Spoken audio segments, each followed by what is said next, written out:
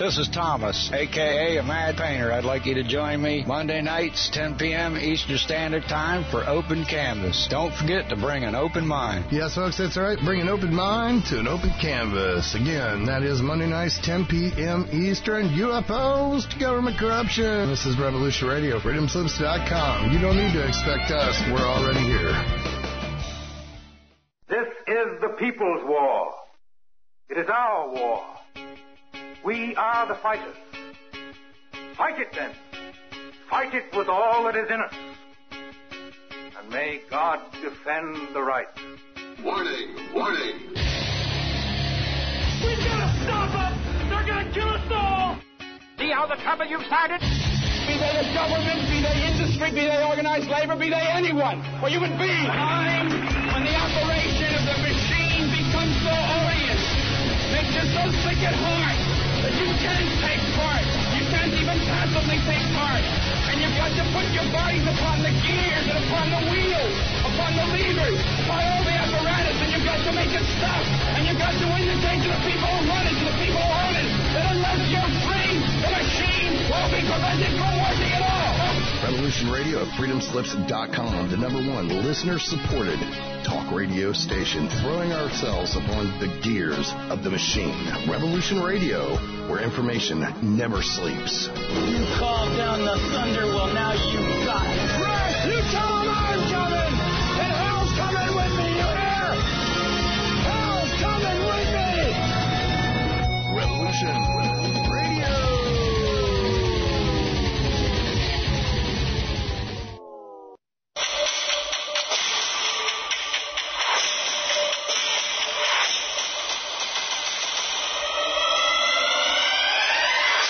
Welcome to Crypt Rick's I've Been Thinking. What's this show all about? Well, it's all in the title. He enjoys interviewing people about issues that he finds interesting and which cause him to sit back and think. Cryptocurrency, true crime, natural law, the occult. No topic is off limits here. He has always enjoyed when people give their points of view or thoughts on different topics that they have researched. And what makes it all great is that it's their unique take on what is being discussed. For that reason alone, it makes it interesting to him. So take that walk down to his crypt. Make yourself comfortable. And just maybe he will be discussing a topic that you have been thinking about. Here's your host, Crypt Rick.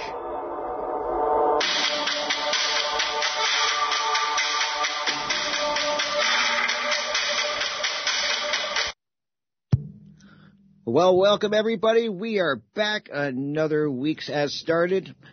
Crypt Rick's I've Been Thinking. And I tell you, it's actually, I got to let everyone know that I thought that spring, I keep telling people that the weather's getting warmer here up in Canada where I live. And I am sad to report that it actually did snow last night and the day before. So, yeah, you know, I don't know. Spring just seems to be eluding me. And it's cold again. It's awful. So I'm hoping that the weather does start to warm up soon, because I've had just about enough of this cold weather, and I'm so ready for spring, as I keep telling you guys. So hopefully, you know, this week it starts to warm up, because it is quite cold out there the last couple of days, so not fun that way. But before I get my guest on, I just want to let everyone know, I always let everyone know that, you know, it is listener supported here right at Revolution Radio, which means I always tell you guys are what make this all work, by your donations and helping keep freedom alive, keeping freedom of speech alive. And it's super important now more than ever, because, as everyone knows, they are taking away our freedoms and our rights and, freedom of speech and all. They're trying to censor people at every chance they can. And so it's great to support, a place where that is not happening, and freedom of speech is, you know, doing very well, and lots of great content on Revolution Radio, lots of great hosts. So, I mean, if you can definitely donate, lots of ways to do that. You can do through cryptocurrency. If you, you know, somebody that's into crypto, you got Bitcoin, Bitcoin Cash, Ethereum. You can also do Patreon, where if you want to do a monthly way, where they take a little bit of money out of your account your bank account every month, whatever amount that you want to choose, and that way you can definitely help support that way.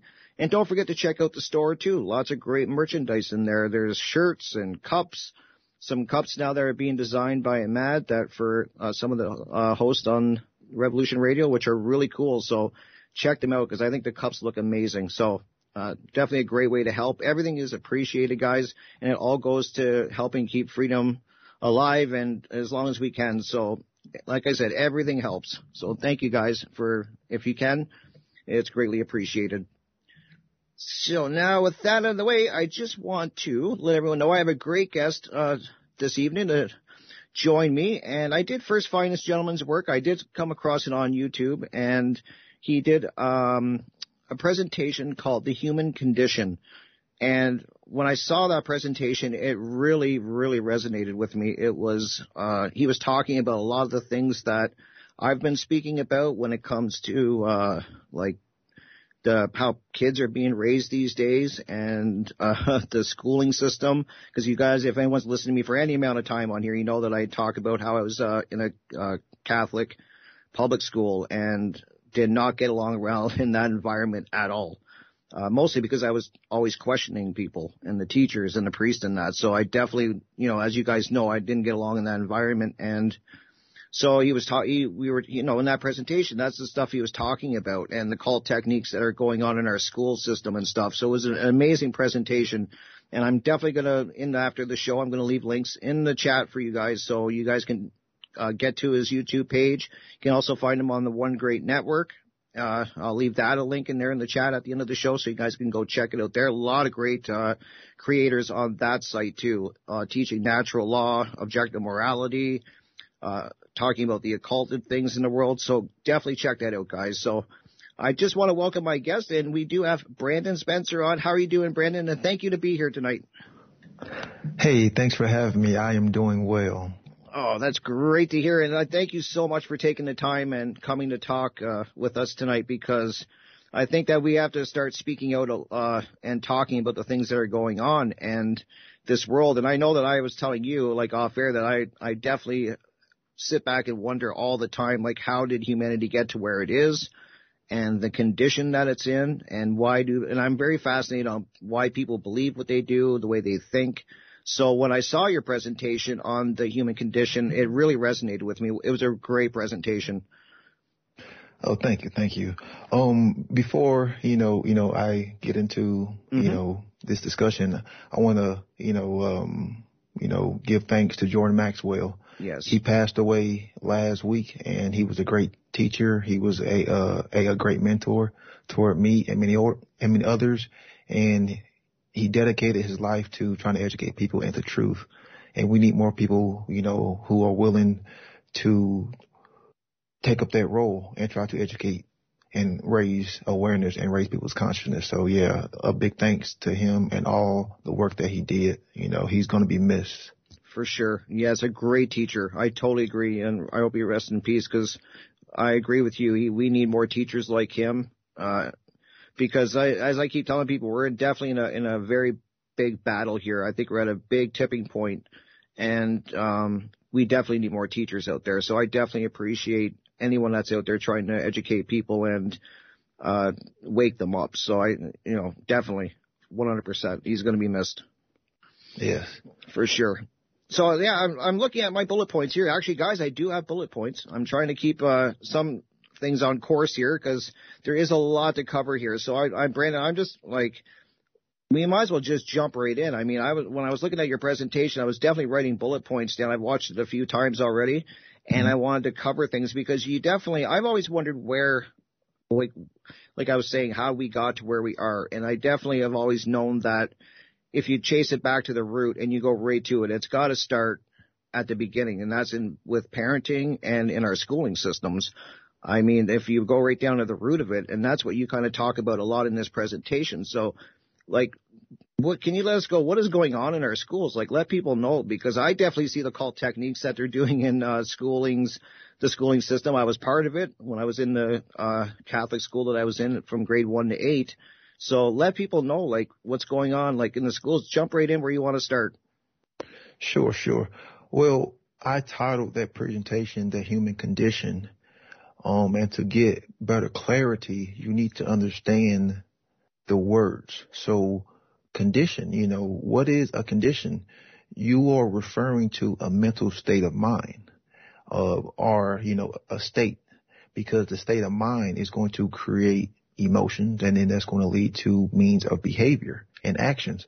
So the reason why I titled it The Human Condition, because our mental framework can be changed.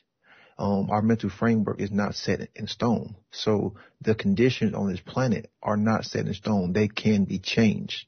And the reason why it's not changing is because we aren't getting to the root causal factors that are, creating these terrible conditions. So what are some of these, terrible conditions that we are seeing? Negative parenting, or just a lack of parenting. And we see that the state, these state indoctrination camps are sadly the ones who are parenting majority of the children. And the reason I came across this is, thankfully I have followed Mark Passio's work, and he talked about the 4 main cult techniques. And I just started to, do my own research, because you can't just believe, anyone, which no one should believe anything that I'm saying. You should take the information in and do the research for yourself. Exactly. But as I was doing my research, I started to see like, hey, these same cult techniques we see in the schoolings, like in the whole school systems. Then I looked at, what does the word school mean? One of his earlier connotations was a gaggle of fish, fish all swimming together to pretty much create like one giant swarm. Mm-hmm. And they move with the tide, they move with the flow. So that's kind of what we see in the whole schools, is we see these young minds, these young creative minds going into these government state indoctrination camps, and they're just going along with the flow. They're moving with the tide. They're not, they're not creating any kind of ripple effect. They're just going along to get along, and the creativity is being destroyed. So how does this come about? Well, you have to understand that the first cult technique, and this is with any cult, is isolation. And this is the main foundation in order for the other techniques to take away. And you have to isolate the individual from true knowledge. You have to isolate the individual from their family. You have to isolate the individual from friends. You have to isolate the individual from true love. And that's what we see in these schools. A lot of kids will start off in preschool, and then they'll go into kindergarten. Well, imagine being that young individual. You're like 4 or 5. You've been spending a lot of quality time with your mother and your father in a loving environment, supposed to be loving environment. And then you are put into a different environment that you are not familiar with. That is actually traumatizing for most kids. Yes. So it was for me. For me. Yes. So you have been isolated from your parents. You have been isolating from your other siblings. You're going into an unfamiliar environment, so that can create fear, which a lot of kids' first day of school is extremely traumatizing. Yes. They're crying, they don't want to leave, they don't know what's going to happen. So in this means of isolation, remember, predators always isolate their victims from the pack. They always isolate their victims, from the herd. Just imagine in the desert, in the African plains, the lions are always isolating their victims from the herd, mm-hmm. getting them ready, for the kill, priming them, for the kill. So we have seen this in many, cult schools or cults too, is they isolate the individual, because when you isolate them, you can control the environment to shape and mold their mind with the conditions that are going to lead to whatever the social engineer or controller or the master wants them to be in. So you isolate them from their natural environment or their natural habitat, and then you isolate them into a proxy environment, a constructing environment. Mm-hmm. And in that way, the information will come in. Right. Well, then if they have you in that isolated environment, then they can teach you whatever they want, basically. You're at the whim of the controllers. I mean, whatever they want to teach, that's what they can start hammering into you from the time you enter kindergarten. Like, it starts. And I do know, like, the one thing that I can guarantee is that what they're not teaching these young minds is anything resembling natural law or objective morality or anything about, just principles or consciousness or anything like that.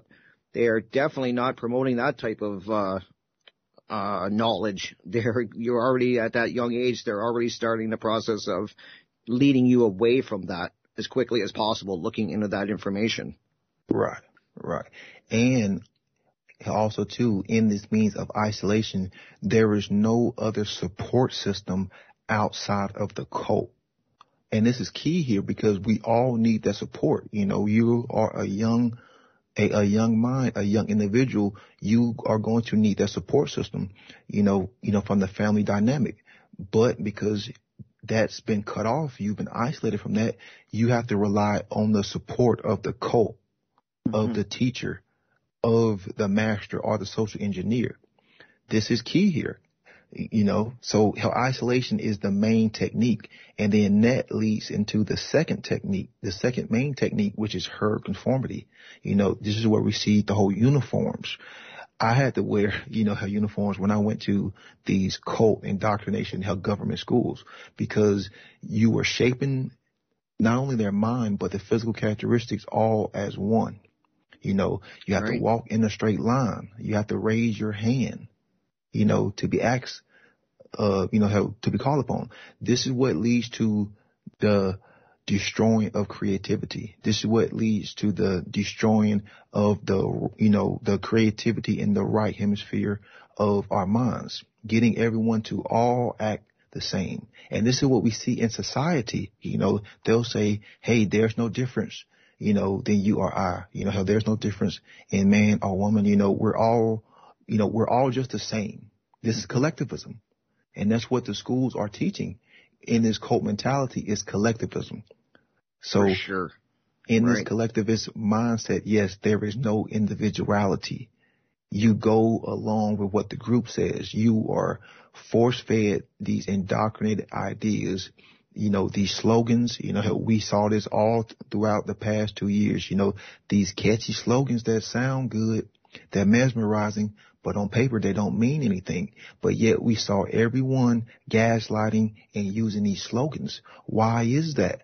Because majority of the people on this planet have gone through these cult techniques, these cult indoctrinations, and they've never really alleviated them or got rid of these techniques. So therefore they're operating based on this negative programming. For sure. And that's what I've told people. And if anyone's, like I was saying, listen to my previous shows, because I went to a Catholic school, public school, they did not want you questioning stuff. I found that out very, very quickly, that if you questioned the priest or you questioned a teacher and you actually started like having serious questions and doubting what they were saying or going against what they were saying, you were dealt with very swiftly. Like they did not want you questioning. It was like you had to, basically just memorize what they're telling you, and then that was what they wanted. But as soon as you started showing, and I can only speak for my case, like where I went to school, but when I started, I should say, asking questions and questioning their beliefs, and that I was right in the principal's office. Like they didn't want no part of that. It was like, nope, and then they called my parents.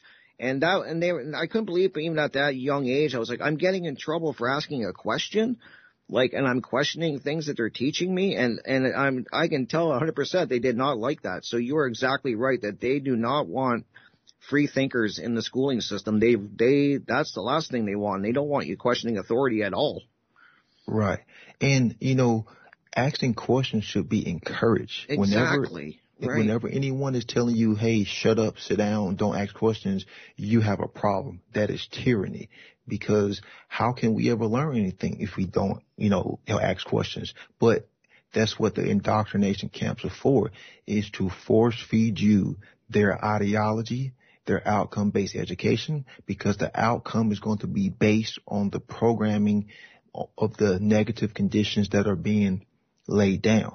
You know, so that's why in every totalitarian state or every totalitarian, regime, the ones who ask questions, they got dealt with. You know, It was violence or thrown in jail. And that's what we are seeing today. But the conditions that are present now are the same conditions that were installed in these schoolings. You know how, just like you said, you would try to ask questions and you would be silenced. You know how you would be disciplined. And it's that right there creates more trauma because other people in the collective mindset see you asking those questions and they see what happens to you. And then subconsciously they're saying to themselves, well, I don't want that to happen to me, so now I know not to repeat that same thing. That's how the conditioning works in the group mentality. And that kind of will get into the whole operant condition, but I'll touch upon that later. How with the whole punishment and reward. Oh, for sure. Yeah, I found that fascinating in your presentation. I can't wait till we talk about that because when you broke that down, I was like, wow, like you can, when you start to see it, you really see it. Like it's so obvious. And I'm fortunate that I saw that at a young age in a way that, as soon as I started asking questions, as you said, I was dealt with swiftly. And it would encourage all my friends not to want to ask questions because they know if they do or they go against the grain, they're going to get in trouble. They're going to get, and it was always they always made sure to make an example of, at least we're in my class, they wanted to make an example out of you in front of the class. So it was not just, let's pull you aside and have a talk with you or something. No, let's first embarrass you and humiliate you and center you out in front of the class for just asking questions and then go to the principal's office and then you get it again from them. And it was crazy. It really was.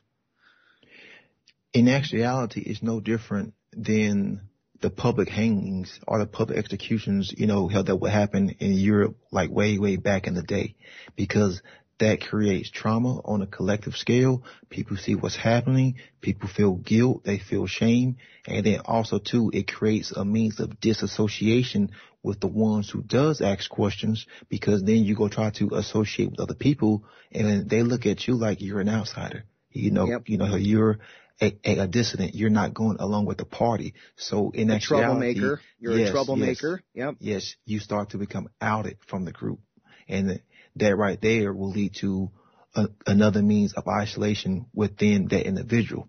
So let's move on to the third technique, which is repetition, because you can't just do these techniques once or twice. You have to get it installed in the subconscious mind. So you have to repeat these techniques over and over and over and over. I mean, just look at these schools. You go in at kindergarten, so 1st, 2nd, 3rd, 4th, 5th, 6th, 7th, 8th, 9th, 10th, 11th, 12th grade. Yep. That's a long time. Yep. And these conditions are set throughout all of those schooling years. Even when you go to majority of the universities, these conditions are still present. Even when you go get a corporate slave job, these conditions are present. Because even if you go and work for Google, or whatever big time corporation, they're going to isolate you from everyone else to install their means of how they operate or what company policy is. Exactly. And then they're going to have the herd conformity too. We are, the whole group, they talk as though like it's one big family. There's no ever mention of I. There's no mention of individuality. It's all team based. And then, you know where you see that, Brandon, is in the military. In religion, in the main religions. I think of the police force. Oh yes. Definitely military. Like that's the first thing that came. Government. I see that with government, and so I mean, like that is when you're describing, you see that, and that starts in the schooling. They start you very young into that whole mindset. So when you get into an age where you can like join the military and stuff like that, you're well on your way to being part of the whole cult and into that mindset. Wow. Yeah, because I mean, let's be honest, that the military and the cops who was just, like order followers, that is just another branch of the cult, like underneath the umbrella of the government cult that's underneath the umbrella of the cult of death. But yeah, they use these same techniques too, because when you go enlist, you get shipped off to basic training. And we all know that, going in these means of basic training, you're isolated. You're going into a different environment. The herd mentality. Break you right down. They break you right down, and yep. Wow. Yeah, because that's what these techniques are meant to do, is to break down your creativity, break down whatever formal identity that you have, and break down your individuality. Because in that means of being broken, you can be led and controlled. Because once you are broken, that creates more trauma and more fear. And any person with 2 brain cells should know that in a mindset of fear, you cannot create anything. You cannot have moral discernment. You lose all means of logic. Mm-hmm. So that's why they constantly use repetition to recreate these, these means of control. Just like in the whole training of the order followers, they'll come wake you up in the middle of the night to do, drills. Well, then your mind can't get, have proper sleep, have proper REM sleep. So it can't really heal. It can't really take short-term knowledge and transfer it over into long-term knowledge, with the hippocampus. So then that's going to create almost like a schism within yourself, because you need the proper amount of sleep to rejuvenate and help re-energize the body. Right. Yes. And then that's what they do. They keep you on that. They keep you tired, sleep deprived. They keep you exhausted by the basic training. They constantly, they have you running and doing PT and all of that. So they're attacking a person's core at all. Like they're attacking every aspect of the person while they're tearing them down there, and they're keeping them in that state. You're exhausted. You're mentally drained. You're not sleeping. Yeah. Wow. Yeah. Wow. And you see this with schooling, with just all the homework. In high school, think about it. You have like 7 classes, 55 minutes to an hour. Okay. So you go from one class to another class to another class. That's not enough time for the mind to actually sit down and focus and dive into deep information. Very true. So they're giving you a lot of book work. He'll read these chapters, he'll do this assignment, and then within 55 minutes, you go to another class. Then in 55 minutes, you go to another class. This creates sensory overload because the conscious mind can only take up so many bits of information. And anything more than it is able to take in, then it will start to panic. It will start to go into fear, and then the subconscious mind will start to take over, because that's what the subconscious mind is there to do, is to protect the conscious mind from whatever forms of threats. And fear is a huge threat for the conscious mind. So in this state of sensory overload, once again, that creates trauma. It's a self-defense mechanism, and that's what these schooling systems are doing, is they are taking advantage of our own internal, like animalistic parts, our own natural self-defense mechanisms, and they are exploiting that, and they are perverting that, because most people are too ignorant to even understand how their own mind and psyche works. And that's what the social engineers have been doing since day one, is they are taking advantage of us and you, because you are ignorant of how these tools work. Mm-hmm. Because these same tools can be used for good. 100%. It's just like any other tool. It can be used for negative purposes, for bad/evil purposes. And the same tool can be used for good and positive purposes. So it's up to the individual to understand this stuff and shift their consciousness and expand their means of perception, knowledge, and growth and gnosis, to be able to create something good by coming to an understanding of this. And that's how we really even the playing field, is we have to take in the knowledge first. We have to understand how these techniques of mind control work, because these same techniques of mind control can be used for mind influence upon ourselves, and mind influence on other people, and especially mind influence on raising the youth. So, we're talking about repetition, because you have to get it installed in the subconscious mind over and over and over again. And that leads to the fourth, or the last major technique of cults, which is fear and trauma. That's a huge one. Yes. I mean, at least it wasn't look, I can see that as their big one. Keep people traumatized and in a constant state of fear.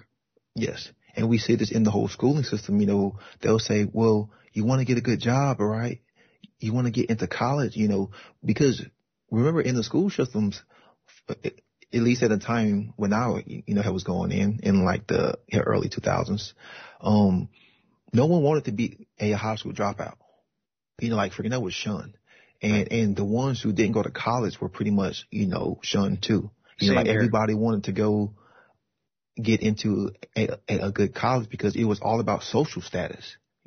It was all about bragging rights per se, and you didn't want to be the one individual who didn't go to college. And believe it or not, that was me. Like I was the one dude who stayed at home when everyone else went to college, so, I was already, on the right steps, way back when, even though I didn't recognize it, but trauma and fear, the whole being ostracized from your friends or from the group, that creates fear because no one wants to be alone. Then you're getting into some deep, deep psychological trauma as far as being abandoned, which we all suffer from that, parental abandonment. For sure. In some form we do, all of us. Yes. But in the schooling system, it is purposely there to create trauma because think about it. You have only 24 hours in a day. You usually sleep for 8 hours. Okay. That's a third. And then you're in school for a third. So it's like, okay, that's a third of your time where you are stuck in these indoctrination camps. All the traumatic experiences, that you are going to go through. And then what's even worse is that when you're in school, you're spending all of that time during the day in class. And then at least in my case, then the teachers would load you up with enough homework every night that you didn't even have time to go home and let your brain relax because as soon as you got home, I know my parents would be like, well, let me see what homework you have. And I would have, every class would give me homework. It was crazy. And I used to say to my mom, I remember arguing with her, like, am I supposed to juggle all of this? Like, I got to go to school from, like, in my class, where I live, it was like, I think a class started at like 8:15. It's been a while, so I'm not sure now, but it was like 8:15. And I think we got out at 3 something in that area. And then I would be doing that all day. And then I would get home and I'd have another 4 hours of homework. So, yeah. I mean, your brain they never give you a chance to even digest the information you took in class. Yeah. Crazy. That's creating the conditions right there is because that mindset is already, fear. It's all over the place. It can't slow things down. It can't process anything. So later on in life, it's been doing that, from an early age. So we wonder why, when we go get these slave jobs, we doing 8-10 hours a day. We come home, we're so mentally drained. And what do? We get in front of the television. We crack down and have that beer. Or we're too mentally tired. We don't want to cook. So we go get that, the GMO fast food, or we just plop in front of whatever piece of technology. We don't spend any time, help on the self. Don't spend any time with our loved ones because we're too tired. We're too drained.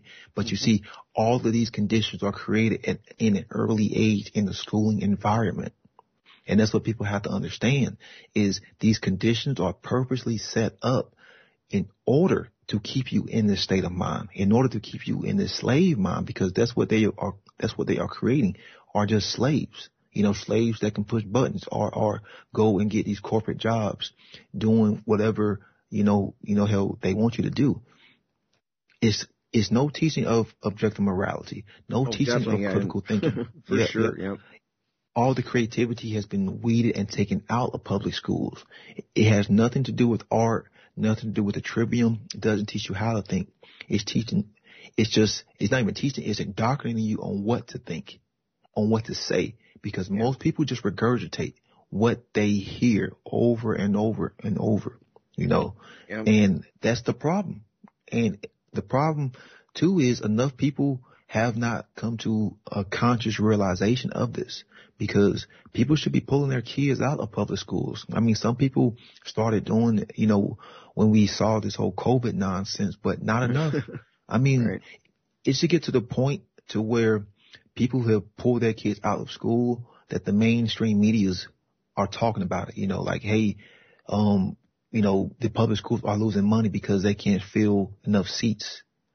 Mm-hmm. But we're not seeing that.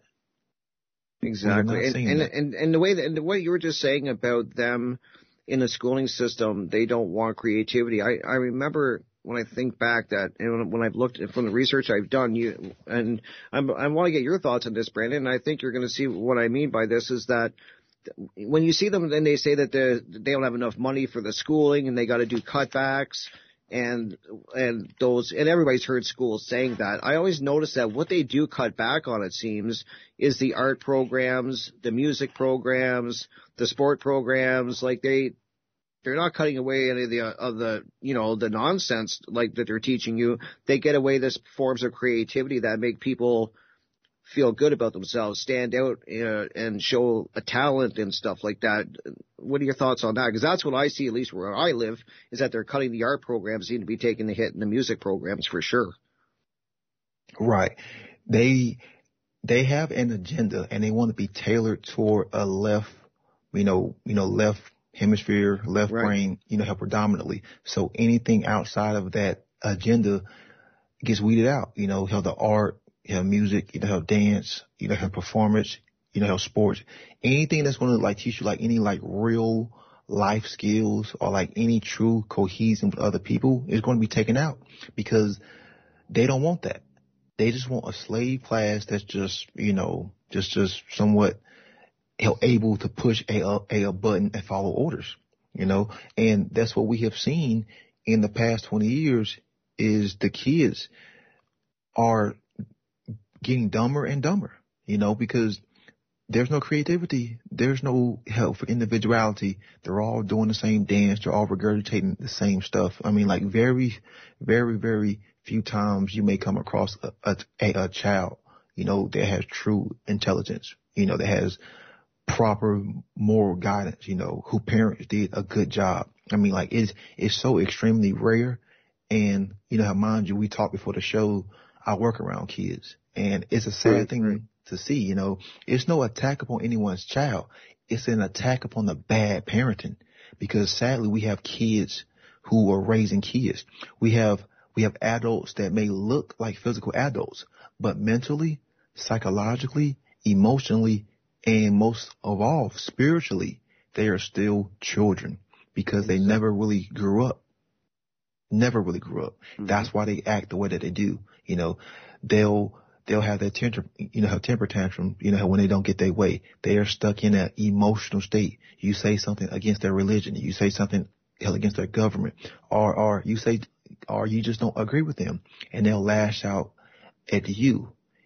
Highly, highly emotional, almost like they are operating in their animalistic consciousness because they are acting on their animalistic consciousness. Only thing they want to do is sleep around, hoard, have control, greed. They are acting like beasts on the plains of the African desert. They're acting like the hyenas. They're acting like the lions, and they just want to hoard and take whatever they can. And that's, the mindset of most adults, and sadly that's the mindset of help most children because at a certain age, the child doesn't have that conscious mind. It's just taking in information from its environment, from its parents, help from whatever peers. So that conscious mind has to be developed over time, and that's what the subconscious mind is going to do is their subconscious mind that holds and stores all the information is going to mold that conscious mind. So, we see that, kids at a very early age, they just want, everything. Oh, that's mine. How that's mine. You have to teach them, how to share. You have to teach them certain concepts. But if that is not taught, as that conscious mind starts to be, develop, then that's when that negative influence will start to creep in because these basic core principles were never installed at an early age. No understanding of, morality. And mind you, when you come into this world, kids do have an understanding of objective morality. They truly do. If you ever really watch them play with other kids, they have this understanding. The problem is as they get older and these conditions are present and installed within them, that understanding of objective morality gets paved over by societal influence. It gets 100%. Paved right over. And they don't ever really truly understand those principles because it was never really, brought to the conscious surface. So what they do understand or what they lack of understanding is going to be is to that negative programming, which was repeated over and over and over and over and over and over again in those 12 years of these indoctrination camps. So, I've explained the human condition as far as the schooling. You can see these same conditions in parenting, the whole isolation. The parents who want to just isolate their kids from other kids. The parents who want to isolate their kids and put them in an environment of just technology. That's something else that we have seen today. Yeah. Oh, I see that. That's what made me really hone in on your presentation because I don't have children myself, but I have a lot of friends that do have children. And I've seen that firsthand where they're not spending any time with the children, like no quality time. And I just see a lot of the younger kids in this day and age, they're all on tablets, they're all on their phone or on the computer and playing video games and that to me is what's raising them. And that's what got me thinking, like, what are the kids that are coming up? That's what I worry about is the children that are coming up behind us. Like, what's the world that we're leaving them? And what they're going to inherit from us. And I can just imagine in another 10 years, if we make it that far, how bad the world's going to be if we keep going down this path. But I mean, I just see a lot of parents letting the technology raise their kids. And I'm just like, wow, like that's dangerous. Yep. And then with this technology, you open them up to social media, and we see the cancer that social media is. Oh, for sure. And, wow. And this is where the herd conformity comes in because all those kids see other kids how acting this way. So then how they say to themselves, well, if that's how everyone else is acting, then I should act that same way. How I should dress the same way. I should do that same dance that everyone is doing. I should make these TikTok videos. And that's what we see is these kids stuck in this herd conformity. And then, of course, the repetition is there because they spend, Lord have mercy, hours upon hours upon hours, how regurgitating and how watching these, how these videos are being on Facebook or Twitter or whatever garbage social media, is, it's the hip thing nowadays. And then, of course, the whole trauma and the fear the trauma is really not spending any time with their, parent. Right. That's where the abandonment comes in is because the technology is raising the child that the mother or the father or the steward or whatever form of guardianship or role model is not there to spend any quality of time. So that role gets substituted for technology. So that internal makeup, that internal fulfillment is not present. It gets negated. Right. It gets substituted for something else that is a proxy. And mind you, that's where later on in life that trauma is going to work its way up to the surface. Exactly. 100%. That's what I've been trying to tell people. And another thing I found out too, Brandon, that worries me too and I'm sure that anybody that's went to public school and school can relate to this, is that kids can be mean to each other, like in the whole school system and stuff like that. There's teasing and people get picked on and stuff like that in some form or another. That does go on. And I can only speak for myself when I talk about this, that in public school like that, and that was what kind of happened and stuff. But it kind of, the teasing and all that would kind of end when you got home. You'll see where I'm going with this. The kind of like the teasing that went on at school, now you could get a break from that when you went home in a lot of cases. But now with the social media, you see like so many children's lives are just getting destroyed because of online bullying and just how mean people are. Like young people are already, well, everybody actually online, when you look in comment sections and that, they're attacking each other and, making Facebook pages about people they don't like. And I'm always wondering and thinking to myself, like, what is the damage that this social media is doing to these young children? Like when they're getting picked on, it could be at school or maybe even it continues at home, and then they go online and they get it hammered online because, how mean people can be online. I'm sure you know that, as we all do. The damage that's going to manifest somewhere along the way. It's got to. Yes. And, we have seen these videos of, kids who have this technology and, the parent tries to take it away and the kid just goes bonkers, I've seen it. Yep. Yeah. Hissy fit, a temper tantrum, but look at it like this. The child's world is that technology, so the child is engaged in this technology 24/7. So to the child's mind, that is his reality.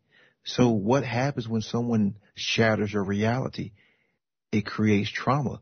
That is a life or death situation, because we all should know, like what it feels like to, like to have your worldview kind of shattered. It doesn't make you feel good, but it's going to create a certain response within you. That fight or flight or freeze is going to kick in. And that's why these kids react that way, because to them, their whole world is being destroyed. Like how can they talk to their friends on Twitter? How can they talk to their friends on Facebook? Like how can they get on Twitch? How can they play Halo online? You shattered their whole reality, and that's why they react that way, because they identify with this technology, and that technology is their identity. Because remember, in this technological realm, it's pretty much like a fake artificial realm. The whole Facebook, like me, follow me, is creating like these old fake personas, Right. Yeah. The whole fake profiles and shit. But to most kids, that's the real world, sadly. But in actuality, that's the fake world. So people need to get a good understanding of how this stuff works, because there is a role for technology. Technology is not good or bad. It's what you do with this technology. Technology is a tool, so I know a lot of people don't like technology, but it needs to be understood. Without technology, we would not be able to do what we're doing now. Exactly. Technology is a means for us to take our thoughts and manifest it into the real world. It has its uses, but people just look at technology as a computer, a laptop, a phone. But a technology is anything that you create. I mean, let's be real about it. A shirt is a piece of technology, because it can protect your skin. Anything that we create is technology, so technology is going to always be here. It has always been here. It's just what we choose to do with it. It is a double-edged sword. For sure. Yes. And that's the thing, is that you can use your technology for nefarious reasons, bad reasons, or you can create good things with it. And that is what we need more people doing, is creating the good things with the technology. And I was against technology for a long time too. I was telling you offline that till recently I didn't even have a laptop. Like I was just using my phone and stuff like that, because I was like, I don't want to be part of that. Like I don't want to learn that. And then I soon realized that if you want to go out there and start getting the information out there, you have to learn technology and use it in the right ways. Yeah. And in today's day and age, there is no reason for people who should not be creating content or using their voices, either podcasts, help record yourself. There is no excuse on why, like anyone with an internet connection, a tablet or a phone or a laptop can't do it. I mean, hell, this is embarrassing for me to say, but all the stuff that I have done, especially some of my recent content, I've done it on a 13-inch laptop that only has 8 gigs of RAM. You did it. Yes, yes. I learned OBS. I put in the time. It is, once you get started, I promise you it's going to be so much easier. The hard thing is getting started. That's what I always say too. Yep. 100%. But it's like once you find your niche, you figure out, like what you want to do and how you want to create it. And the imagination will run. I promise you, the imagination will run. There's so many things, so many ideas, so many ways you can put it out. Hell, you can put it out in dance, record yourself, a means of expression, artwork, music, poetry. There's so many ways, podcasts, video casts, just record yourself. So many ways, Yeah, it's, for sure. It's just getting started. For sure. And I want to just, while we're talking about the schooling, because I was talking to my friend who is a parent, and I was talking to him, and I got up the conversation with him. We were talking about your presentation and stuff like that. And I was saying, if I ever did have a child, I would homeschool for sure. I was like 100%. I would not put them into the school system. I would find a way to homeschool. And his rebuttal was, and I let you know this, I was talking to you last night and I said, I'm going to ask you about this because what I keep hearing from people that do have children is that, okay, homeschooling is a great concept. It's a great idea. I get why you'd want to do it. But the way that society is set up now, how is a parent supposed to do that when you need two people? You need the mother and the father. If the child's lucky and has the mother and father, they need both of them working full-time jobs just to pay the bills and put food on the table and provide clothing for the child and stuff like that. So how, that's what my friend was saying, is like, okay, well, it kind of came at it from a few different ways, and I'll let you know, and then I'll let you comment on it. He was saying definitely, how is a parent supposed to do that with the way that the world's set up now, which I told him is by design. They don't want you homeschooling your kid, so that's why they're making it that hard to do. And then he also came at me with, you need your child in school because that's where your child learns about friendship. They get their first friends in school. They get a form of structure that he said that is good.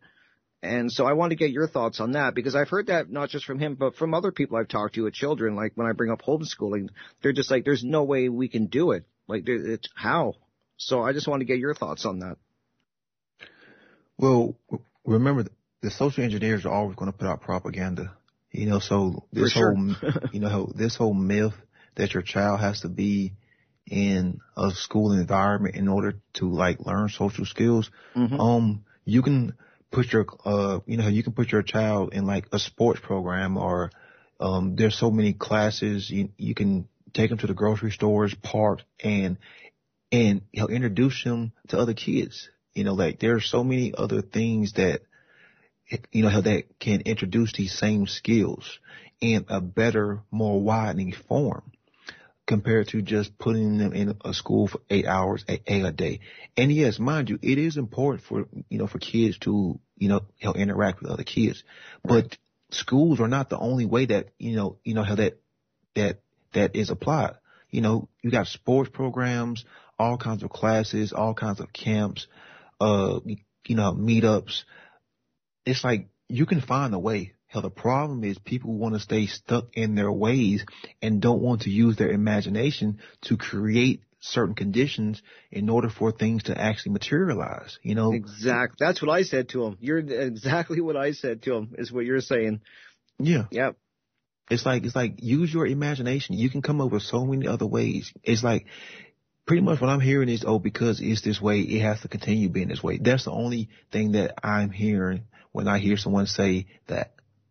And let's be honest, that's a slave mentality. That is a slave mentality. Mm-hmm.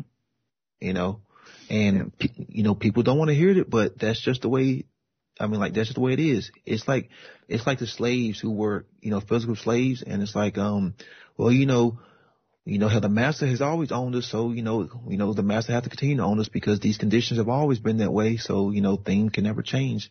And once again, the death of the imagination is what leads to mind control. The death of the imagination is what leads to tyranny. The death of the imagination is what leads to slavery.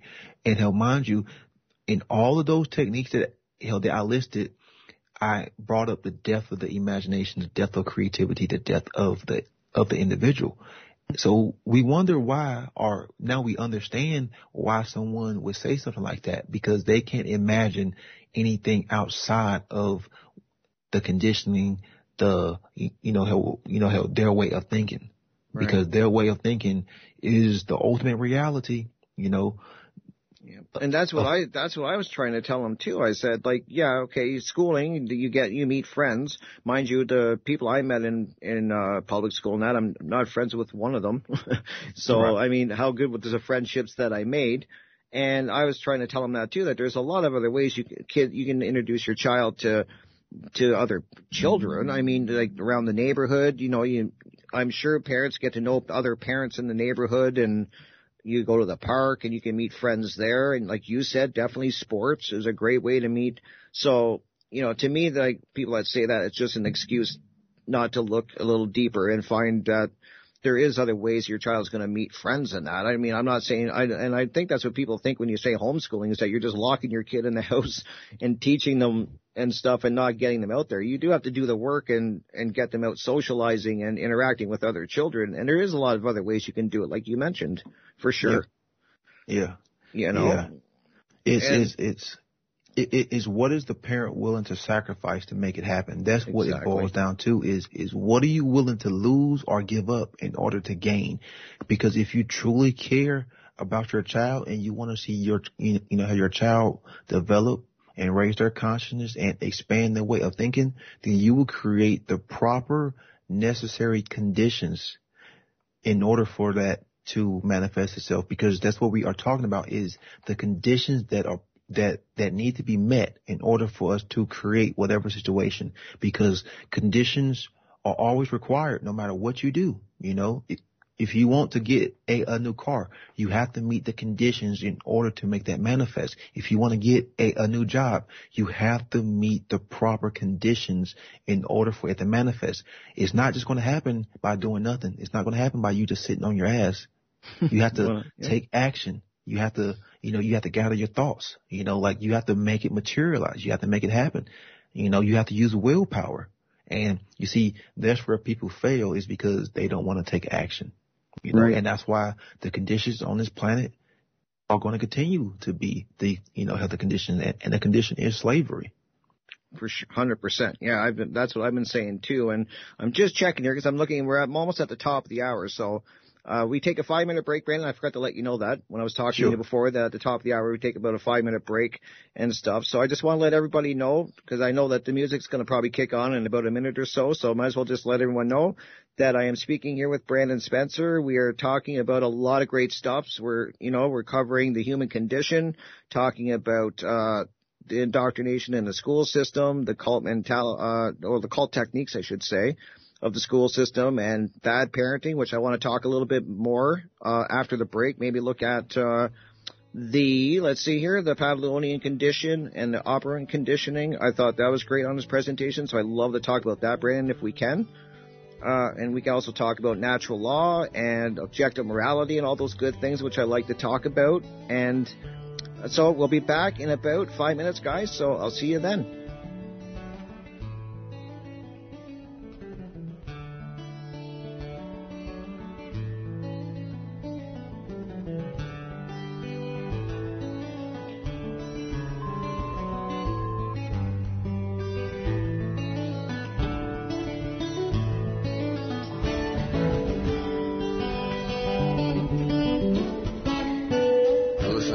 Radio at freedomslips.com, and we'll be right back after this message.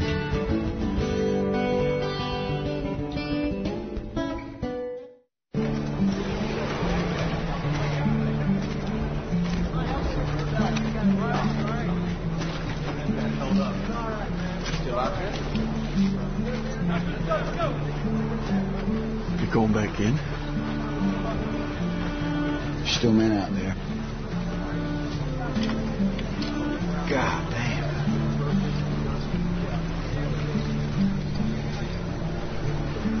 When I go home, people ask me, "Hey, Hoot, why do you do it, man? Why? Some kind of war junkie?" I won't say a goddamn word. Why?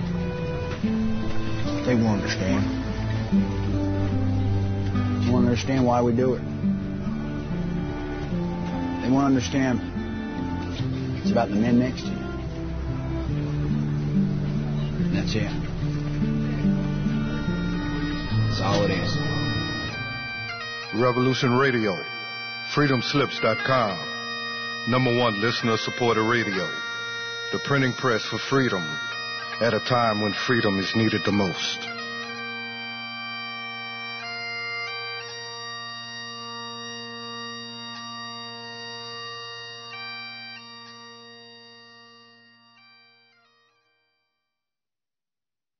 I am Bill Johnson. Some consider my efforts to be an underground law school. I am not an attorney, and I do not give legal advice. I teach. That's lawful and legal. Consider yourself served. You are to appear Wednesday nights, 10 p.m. Eastern, Studio A. My forte? Foreclosure and contract law. Grab your legal pad and pen. Learn a broad spectrum of law spanning administrative, criminal, family, tort, and federal law. Fools and losers cling to old cases. I dissect and comment on the latest rulings that control the courts. Don't be a loser. And if you don't appear, you will be held in contempt. I will defend myself against their tyranny. Number 3 is my radio broadcast. I'm squarely in front of the public all the time, and they all know what's going on. For we are opposed around the world by a monolithic and ruthless conspiracy that relies primarily on for expanding its sphere of influence. Hello, my name is John Wayne, and I do a broadcast here at freedomslips.com, revolution.radio, called The Unequivocal Truth, DEFCON 1. Freedom and fear are at war. And folks, I assure you we are in Defense for Mission 1, as we journey perilously through this paradigm that we currently reside in. And I ask that you join me every Saturday, 8 to 10 p.m. Eastern Standard Time for The Unequivocal Truth, DEFCON 1. We shall never surrender.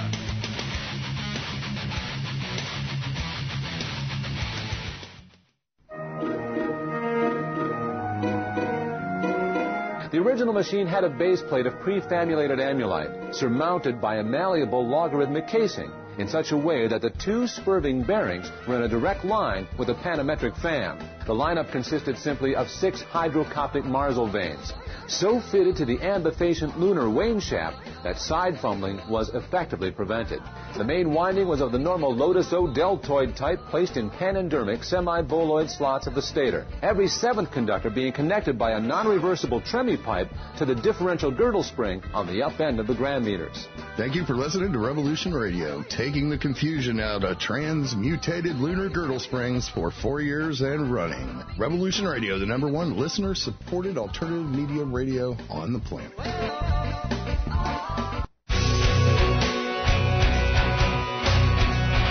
All right, thanks for listening while we took that short break here at Revolution Radio, freedomslips.com. And now we're going to get back to your host.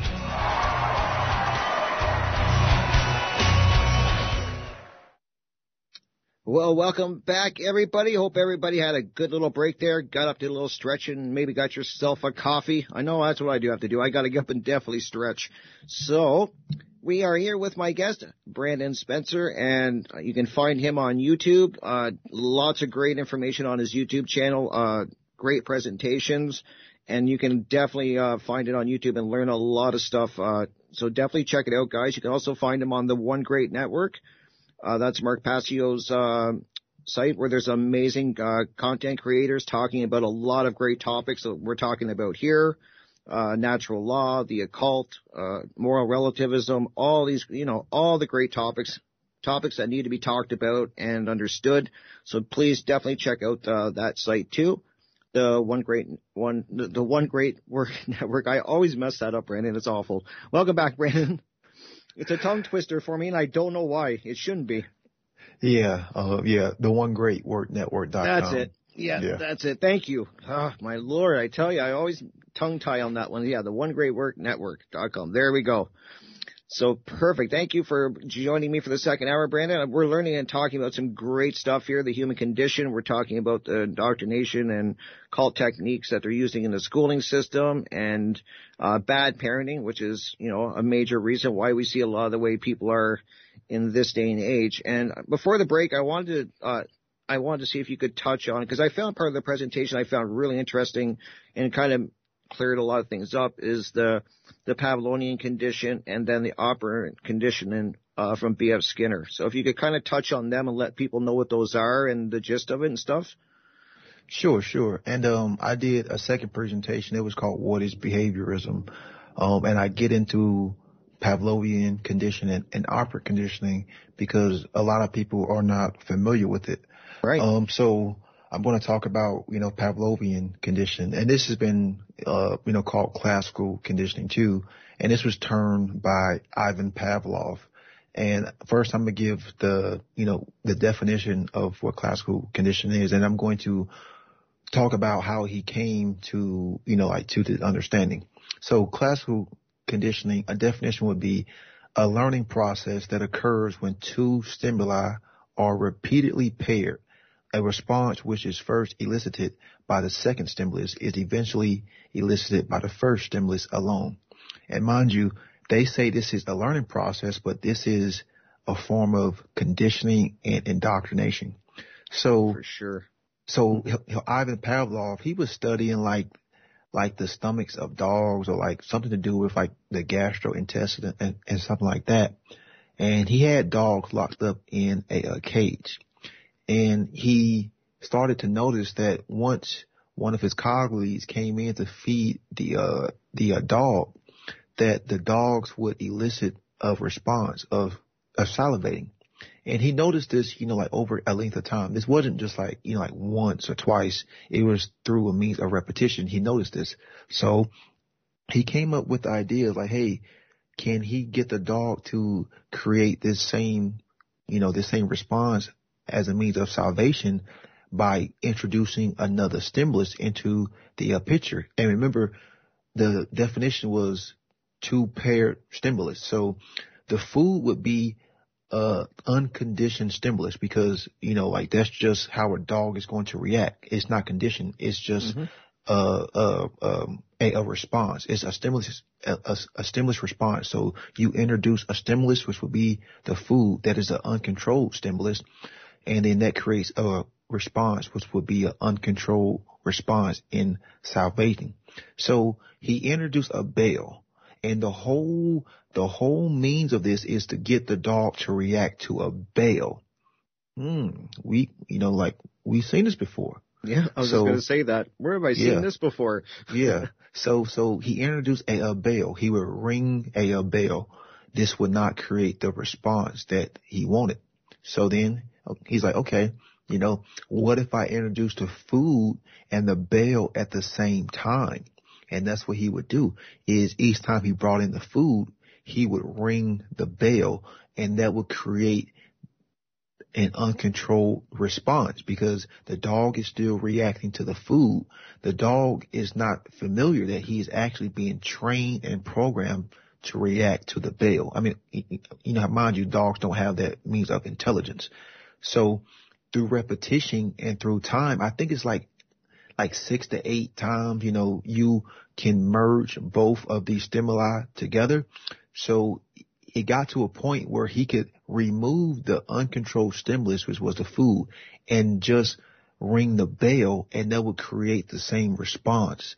So now you have a controlled stimulus. It's controlled because this is what the social engineer, being Ivan Pavlov, wants you to react to. So it is a controlled stimulus and not an uncontrolled stimulus, because it has been conditioned, it's been conditioned along with the food. It is a conditioned stimulus. So it has been conditioned along with the food. So the dog has paired the food and the bell together. So now you just ring the bell, and that creates a controlled response within the dog.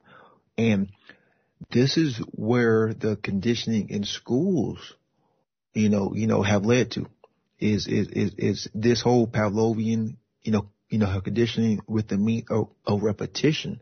But you see, there was one fatal flaw with conditioning in the means of Pavlovian and classical, conditioning, is over time, if you did not reintroduce the uncontrolled stimulus along with the conditioned stimulus, then it will start to die out. And he called this extinction, so you will have to keep repeating this, because just over time, it's just going to die out, to the point to where you start to ring the bell, and then that control response will start to become weaker and weaker. So, this is where you introduce B.F. Skinner. Okay. So he took classical conditioning and he made it stronger. What he did is he introduced reinforcements and punishments. All right, operant conditioning can be a little confusing, but just remember, when I say reinforcements, you're talking about strengthening a behavior. And what I mean by strengthening a behavior is you want to influence this behavior more and more. Right. So when you talk about punishment that weakens a behavior, this is this is action and behavior that you want to weed out. So what B.F. Skinner did is he created Skinner boxes, and he would put pigeons inside of boxes, and like first the pigeon will start to acquiesce to its environment. So B.F. Skinner would want to get the pigeon to do like 360s or like spin around, and he would do this by introducing a positive reinforcement by the way of food. You put a food, toward its left. You do that a few times. Okay, the pigeon starts to turn left. Then after you put, the food toward its left, you put it directly behind it. So it's like you're starting to mold it, So then after you put the food behind the pigeon, you would put it, toward its left, then behind, then toward its right, So you're slowly molding the pigeon by way of positive reinforcement, by way of giving it treats, because, how animals like treats. It creates a dopamine effect. Mm-hmm. So this is where you take classical conditioning into operant conditioning, because you introduce reinforcements and you introduce punishment. Now, reinforcements, you break that down into a positive reinforcement, and then you have a negative reinforcement. Same thing with punishment. You have a positive punishment and you have a negative punishment. When I say positive, you are adding a stimulus. When it's negative, you are subtracting, you are taking away a stimulus. So the best way to understand this is if you understand that a reinforcement is to strengthen a behavior, a punishment is to weaken a behavior, then positive means you are adding a stimulus to the environment to create a response or to weaken a response. And then a negative reinforcement would be is you take something away. Same thing with a negative punishment is you take something away. So a positive reinforcement would be is you may add treats, you may add rewards. Hey, if you go get this vaccine, you can win the lottery. Hey, you may get the beer. Bring this up. Yeah, hey, you may get this free meal. Okay, because you're adding something. Food, free marijuana, health free, whatever. You're adding a stimulus to get someone to increase a behavior, to strengthen a behavior. Okay, then you have the negative. You take something away. Hey, if you go get these vaccines, you don't have to wear the mask, because they know people don't want to wear the mask. So it's like, okay, if you give up this, you can get this. If you get the vaccine, then you don't have to wear the mask. Mm-hmm. So a negative reinforcement would be is you take away something that the subject doesn't want to do. Or here's another means of a negative reinforcement. Let's say you have a child. It's getting close to summertime, and you tell the child, like, hey, if you get good grades, then you don't have to do chores all summer. Yep. The kid doesn't want to do chores to begin with. So you want to influence a certain behavior as far as getting good grades. So you take away something that they don't want to do as far as chores. It's almost like you are enticing them so you can strengthen a behavior. And that's what reinforcements are. So, and that's exactly what they do in the world to us. Yeah. When you break it down like that, and especially with COVID, like I was talking to you when we were talking off the air, and I said to you, if you would have told me 2 years ago, Brandon, that they could have locked this whole world down with a scary story, I would have never believed it. I didn't think that humanity was that far brainwashed. Maybe I was just hopeful. Well, I know I was hopeful. I know that now. And I keep hearing, and I was telling you this too, that I keep hearing people say that people are waking up. There's a big awakening, and if anything, COVID and what went down with that proved to me that I don't see this great awakening. I just don't. I mean, I see little pockets of people waking up, but a great awakening and everybody's starting to see this big awakening, I don't see it. If anything, I see that we're getting worse. If I'm being honest, we're getting worse. It's laughable because people will say that to create a proxy in their mindset so they can feel good, to make it feel as though, people are awakening so I don't have to get involved, because other people are doing the work. It's almost like other people are rescuing me, so why do I need to get involved? Because, hey, if there's this magical great awakening happening, then what do little old me need to get my hands dirty? Yep. If other people are doing the work, if Mark Passio is doing the work, help David Icke, so many other great people, help David Whitehead, if they're all are doing the work, why do I need to get involved? Because, people are already waking up, so there's no point, there's no need. Right. It's a BS mentality because I don't think people are waking up. I know for a fact people are not waking up because the propaganda machine still has people's minds because we just seen a shift in the narrative from COVID to the Ukraine. Yeah. I was just going to say that too. We went from one fear to another basically overnight. It was just and I was just like, wow, do people love their fear? That's all I keep thinking. They can't wait for the next fear to come along so they can be scared of something else and shut their mind down. I'm just like, I couldn't believe it. Like they just pivoted. Now you hear nothing really about COVID, and it's all about the Ukraine and Russia now. It's incredible. And I have people too, I was telling you, that will tell me, like I'll say, the media lies, and they generally will agree, yes, the media is lying to us and whatnot, and they're not saying the truth that's going on out there. And then they'll even go so far to say that the medical establishment and big pharma doesn't really care about our health, and it's not about curing anything, or it's all about money and control, and they'll agree with that. But then when when it came to COVID and the war in the Ukraine and all of that, they seem to buy it right away. It's really a weird thing when you see it. Like, it's like they know that it's not that they're lying, but they still believe the lie. It's really a strange thing when you start seeing it. Yeah. The mainstream media has people's minds locked and caged. For sure. Yeah, for sure. And speaking of fear, a means that they use to put off this fear is through these means of punishment. So you have a positive punishment.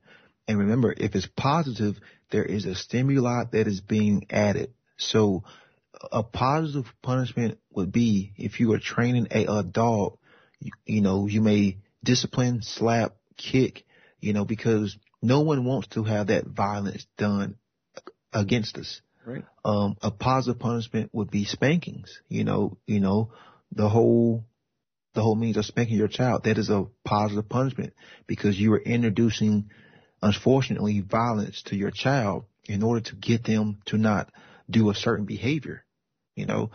This is what we have seen, with the whole COVID nonsense, them locking people up because they wanted to go out in public, not wearing a face diaper or closing people's businesses because they were just trying to, feed their family. A positive punishment is pretty much you make it an example of someone, physically, like you introduce your stimulus, you send the order followers to go get them and you're going to make an example of them. So then a negative punishment would be you take away something that the subject likes. You take away something that the subject wants. So a negative punishment would be a threat. Like, hey, if you don't go get this vaccine, then you will not be allowed to open up your business. Or if you do not, go along with the whole Nazi style Gestapo showing of papers, you will not be able to function into society because they know that you need to be able to function in society. You need to be able to go get groceries, interact with people. Mm-hmm. But in order to weaken that behavior, they threaten you to say, hey, if you don't do this, then we will take away this. This is how operant conditioning works. This is how they get people to fall in line. This is the same thing that happens in schools. This is the same thing that happens in cults. 100%. And people wonder why people just fall in line. And people say, well, I don't want to lose my job. I don't want to lose my paycheck. well, I don't want to be ostracized, because the conditioning in their minds have been set, and they have not even brought this understanding to a conscious level. That's why I always say people will revert back to whatever form of conditioning or programming, rather it be negative programming or positive programming. That's why in order for us to change the conditions, we have to understand these things. We have to understand how mind control works. We have to understand and even the playing field when it comes to knowledge. And this is why we are losing this, because people are trying to fight a physical battle when in actuality, the real battle is internally. It's a mental battle. It's just manifesting itself on the physical plane because people haven't done the shadow work. People haven't changed their own minds. People haven't changed the way they think. People haven't changed in what they believe. People haven't changed the way they see other people. People haven't changed the way they see the world.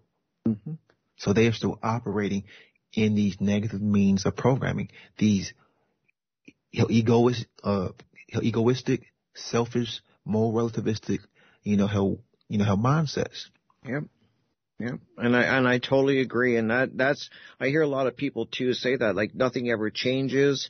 I hear a lot of people actually on interviews that I've listened to and watched, and they say that nothing ever changes, and we keep voting different people in, and it's not changing, and everything's staying the same, or if it's getting worse. And it's exactly what you're saying, is that we're not fighting. You can't fight it at that level. It's not like I keep saying, it's not a voting problem or anything like that.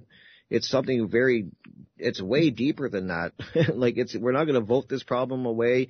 And I've heard people that are really deep into religion saying, you hear a lot from the religionist people that, Jesus is going to come down and God's going to come down and save us all. Or you hear it from the UFO community that they're waiting for the aliens to come down and help us in that. And it's always looking for an external savior when it's not and nothing's going to change with that hopeful thinking. You have to start turning in on and looking in on yourself and why you believe what you do and everything that you're saying, and that nobody's willing to do that work. And it is work. Right. So this ultimately gets to the main crux of the problem, is because I see a lot of people saying they want freedom. They are talking about the loss of rights. They are talking about, the whole tyranny that has just infested the whole planet like a cancer. Yep. But you ask them, it's like, hey, do you even know what a right is? And they can't define it. So it's like, okay, you're saying you are losing something, but yet you yourself can't define what you were claiming to lose. Yeah. And I've tried that on people. Just tell me give me the simple definition of a right, and I was shocked that nobody could do it. Right. They could. I'm like, no wonder we're losing our rights. We're losing things, and they say they want them, but they don't even really know what they are. Right. Like, incredible. And then you have a lot of people talking about freedom, but they never mention objective morality. So this is going to transfer me over into my next, how means of talking is objective morality. A lot of people, sadly, are still in this moral relativistic, mentality. Mm-hmm. They don't understand that right and wrong are set in stone. They exist outside of the perception of mankind. Right and wrong are not dictated by any man. It's not dictated by any group of men. It's not dictated by any woman. It's not dictated by any group of women. It's not dictated by anything that you identify as. It sure hell ain't dictated by government. I was just going to say that same way. I was going to say, it sure as the hell ain't by the government. Yeah, and look, it sure hell ain't dictated by no religious book or by any religious sect. Mm-hmm. Right and the wrong have to be discovered. We have to open up our consciousness and discover it, because the truth is discoverable. And that's where most people fail, is they think that they can stay in their mindset of moral relativism. They think that, government creates what's right and wrong. Or even worse, they think that, hey, I get to create what's right and wrong. They'll say right and wrong is subjective. I mean, just consciously think about it. You're saying that right and wrong is subjective. With that mentality, you can justify violence. You can justify murder. You can justify rape. You can justify pedophilia. Thank you. Yes. Thank you. And That's the problem with people. It's people who are saying, well, you never know why that person may have done. No, I don't care why they did it. What I care about is that they did it because it was morally wrong. You can't justify a man raping a woman. You can't justify her pedophilia. That's sick, twisted mentality. And the other thing that moral relativism does is it keeps the system of slavery in place, because then you can justify slavery. So it keeps the ones who are in power, the social engineers, it keeps them in place because people will make justifications on why they are doing it. Well, they are the apex predator. Well, God selected them and gave them more favorable genes. Well, things have always been this way. So, so that's they have to be humanity. This way. Yep. That's humanity. Well, that's how humans act.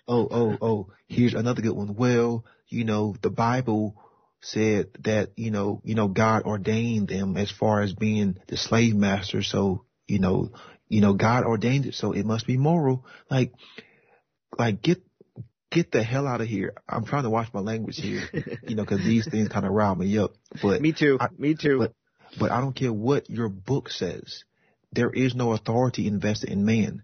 Authority is invested in the truth, in what's right, and natural law. So let's define what natural law is, because when people hear this, they think of social Darwinism. Every time that's what they go to is Darwinism, survival of the fittest, law of the jungle. That's what I hear every single time I bring it up. Yep. It shows how well the social engineers control people's mind. I mean, like literally have molded, people's minds like putty and like clay. So natural law has nothing to do with man's law. It has nothing to do with the courts. It has nothing to do with positive law. It has nothing to do with social Darwinism. It has nothing to do with egoism. Natural law is a set of universal, binding, immutable conditions that govern the consequences of behavior for intelligent beings. And I'm going to say that again, because people will always regurgitate, well, what about animal kingdoms? Yep. The animal kingdom is not as intelligent as we are. Like the animal kingdom doesn't have a neocortex as developed. The animal kingdom isn't even capable of language.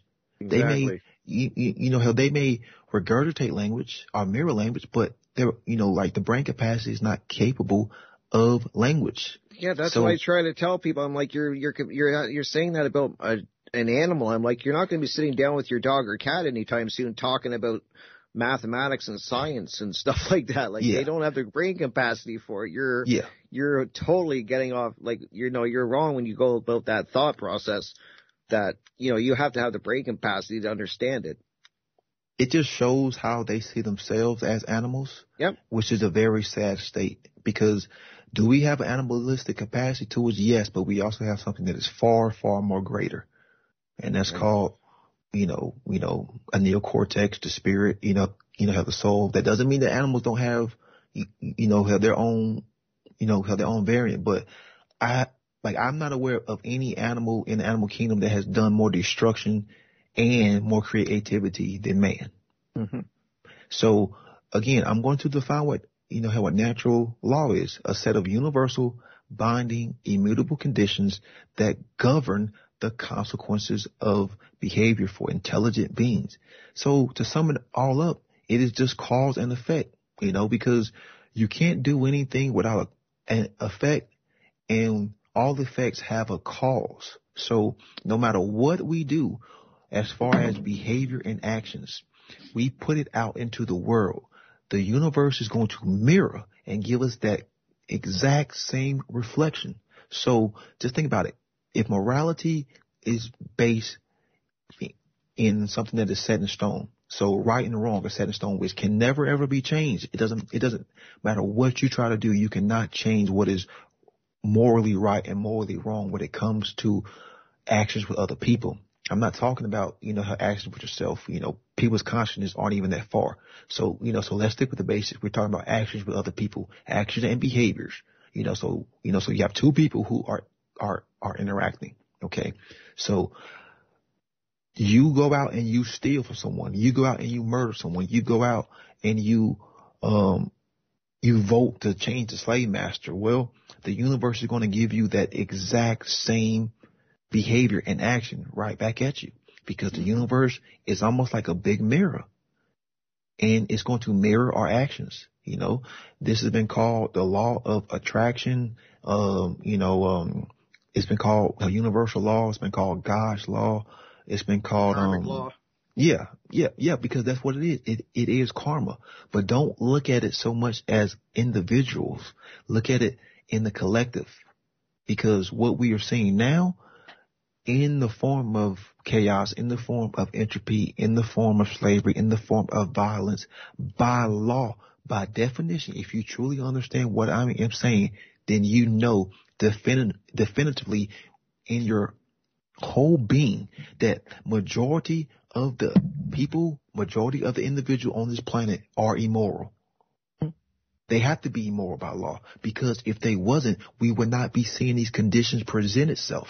Because if people were good, moral individuals, we would be free. Because freedom and morality are tied together. Freedom and morality are directly proportional. You know, objective morality and freedom are tied with each other. So what I'm saying is, as freedom increases, then objective morality in the population will increase. So it also works in its opposite. As freedom decreases, then immorality and slavery will, is going to increase, because slavery and immorality are tied to each other. This is how you can understand what I'm saying. Is go and look at every great society throughout history. Every single one of them, the Roman Empire, the Egyptian, empire, the Sumerians. What was the one thing that brought them all down? The one thing, they all started to believe in moral relativism. They all started to believe that, hey, man is the creator of rights. You know how the government gets to create rights. And then by law, you start tumbling down a black hole that you are never ever going to escape from. And that's the exact thing that we are seeing now. Is most people would say that right and wrong come from God or creator, or not from government. But then they're the same clowns who go out and vote. They're the same clowns who say we need government. And when someone says we need government, the only thing that you are saying is we need slavery. Because government is slavery. Like the word government, to govern means to control. The prefix ment, M-E-N-T, comes from man's menti, the mind. Yes. Yeah. So you combine the two, and yes, govern does come from the word gubernare, to control, to pilot, to steer. So you control someone's mind, just like in slavery. You couldn't get the physical slavery without the mental slavery, because in the slaves' minds, they literally thought that they were means of property owned by the master. So then therefore it manifested itself onto the physical planes in physical slavery. So government is slavery. Anyone who believes in government, you support slavery. It doesn't matter if you believe in democratic socialism or a constitutional, republic. It doesn't matter if you believe in communism. It doesn't matter if you believe in socialism. It doesn't matter if you believe in libertarianism. They're all supporters of slavery. Some more than others, yeah. Some even way, worse than others, like communism and socialism and fascism. But you all believe in statism, the belief in authority, which is the most dangerous religion, because government is a religion. It is a I have trouble. For sure. And I have trouble when I tell people that government is a religion or a cult, or they really have trouble believing that. I think that they've never looked into it. But when I do tell people that, if you're a supporter of government, you're a supporter, that's a religion, just like money is, and I think people have a hard time with that, Brandon, believing that's what they're supporting, but they are. It's just truth. Because in their mindset, the word religion is just like Christianity, like Muslim, Buddhism, Judaism. But the etymological meaning of the word religion, Latin relegare, to tie, to hold back. Yep, the thwart. So, yep. So anything that is holding back our consciousness from evolving, anything that is holding back our consciousness from advancing is a religion. Religion, yeah. And government and the belief in government is the biggest thing. So yes, government is a religion by definition because it is a cult. And even if you look at, you know how Christianity, it comes from the astrotheological cults. So does Judaism. It comes from the old ancient cults, the Saturnian cults, or the stellar cults, or the lunar cults. Yeah. But you see, people don't have this occult understanding because well, that's the thing. Sorry, I didn't mean to cut you off. I just want to say the reason, because when I talk to people and as soon as I bring up the occult, their mind automatically goes to the Hollywood variant of like, there's people in black robes, sitting in a graveyard sacrificing an animal, and they're, that long of lines, and they don't realize that occult, it just means hidden. Like the programmers have done a great job in taking words and twisting them to mean something that they don't. So yeah. I didn't mean to cut you off, but I just want to let you know that that's what I'm dealing with. Where in my end here is as soon as I start bringing up the occult, that's what they start talking to me about, is the Hollywood variant of it. Yeah, because what was the third means of cult indoctrination? Repetition. They've had this stuff repeated over and over and over again. And that's why so many people, subscribe or equate natural law to social Darwinism, because it's been repeated over and over. And people have never ever sat down to challenge what has gone into their mind, have challenged what they believe, has even challenged, like everything that they've ever known to be real. That's why you have people thinking that they can create what's morally right. So imagine 7.5 billion people, held with that same mentality. And we wonder why the planet is just going to a full-blown communistic dictatorship. Like it'll be worse than, the USSR bloc or, the whole Gestapo, because with the technology and the completely immoral order followers. But now we know it's because people have lost sight of right and wrong. I mean, people are stuck in egoism. They're stuck in service to self. They are stuck in greed. I overheard a woman Saturday because I was working, and it was just irritating me. Here in the States, like the housing market is just so corrupt. Like the prices have skyrocketed. Yeah, here too. Yep. Prices here for houses have went crazy. But that can only happen if the immoral garbage individuals weren't doing it. So what I'm saying is anyone who is involved in that is an immoral piece of shit.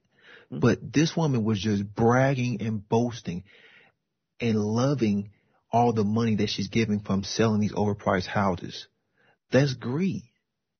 And imagine being in that mindset. You just bragging because, you're just selling these houses to the highest bidder. That's the whole service to self. Now imagine everyone acting that way. Everyone backstabbing each other just to get some fake piece of paper. No one cares about morality. No one cares about principles. No one cares about integrity. No one cares about anything with true value. It's all, what can I get now for myself, for my family, and for my so-called loved ones. That's how an animal acts. I wanted to go tell this woman, like, you immoral piece of garbage. You are an animal. You are such trash. You're not even worth talking to. But the problem is, you go out and you speak these truths to people. You're the one who gets, you're the one who gets penalized. You're the one who gets ostracized. You're the one who gets attacked by the mob. You're the one who gets attacked by the cult because, like, oh, you don't think like me? You're an outsider, so you're evil. Yep. And that's how most people act. And let's look at the corporate world. We all know how the corporate world is. The whole service to self, stab people in the back. But yet we still see idiots who are willing to go and join these immoral jobs, these immoral corporations, because they're not worried about how right and wrong and these, in the whole corporate atmosphere. They're only worried about profit. It's funny how nothing has really changed. In the old days, people worship the prophets. In today's day and age, people still worship prophet. It's just spelled differently, So people worship money, so we have the belief in authority and then the whole religion of money, because they're both just different forms of slavery. Yep. And people love slavery, man, because that's what I've been saying too. Yeah. They love their chains. That's the one thing I've learned through all the research I've done. Boy, does humanity love their shackles. Yeah, they have become so attached to their means of ego, to their identity, to their material possessions, that they don't want to let go. They are willing to die and take whatever means of possession to the grave, because they don't want to change. They don't want to do the shadow work. They don't want to admit that they were wrong. They don't want to admit that objective morality and objective right and wrong does exist.